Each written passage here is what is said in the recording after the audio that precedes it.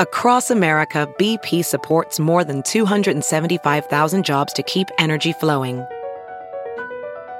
Jobs like updating turbines at one of our Indiana wind farms and producing more oil and gas with fewer operational emissions in the Gulf of Mexico.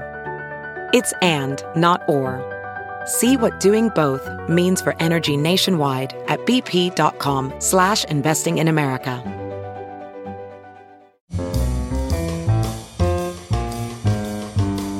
This is Merriam-Webster's Word of the Day podcast for February 23rd. Brought to you by Merriam-Webster's Unabridged Dictionary Online, America's largest dictionary, now continuously updated.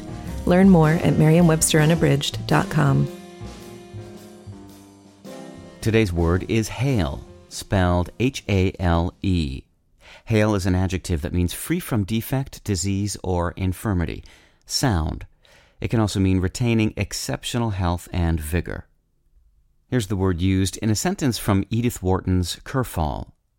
He was rich and powerful noble, then in his 62nd year, but hale and sturdy, a great horseman and hunter, and a pious man.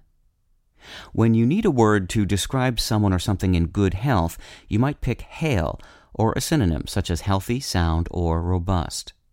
Of those terms, healthy is the most general, implying full strength and vigor, or simply freedom from signs of disease. Sound generally emphasizes the complete absence of defects of mind or body.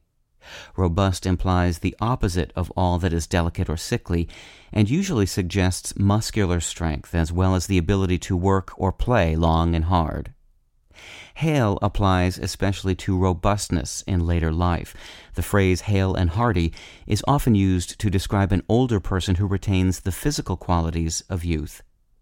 With your Word of the Day, I'm Peter Sokolowski.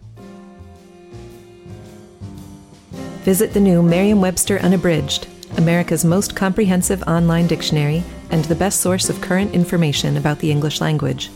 Get started today at merriam-websterunabridged.com.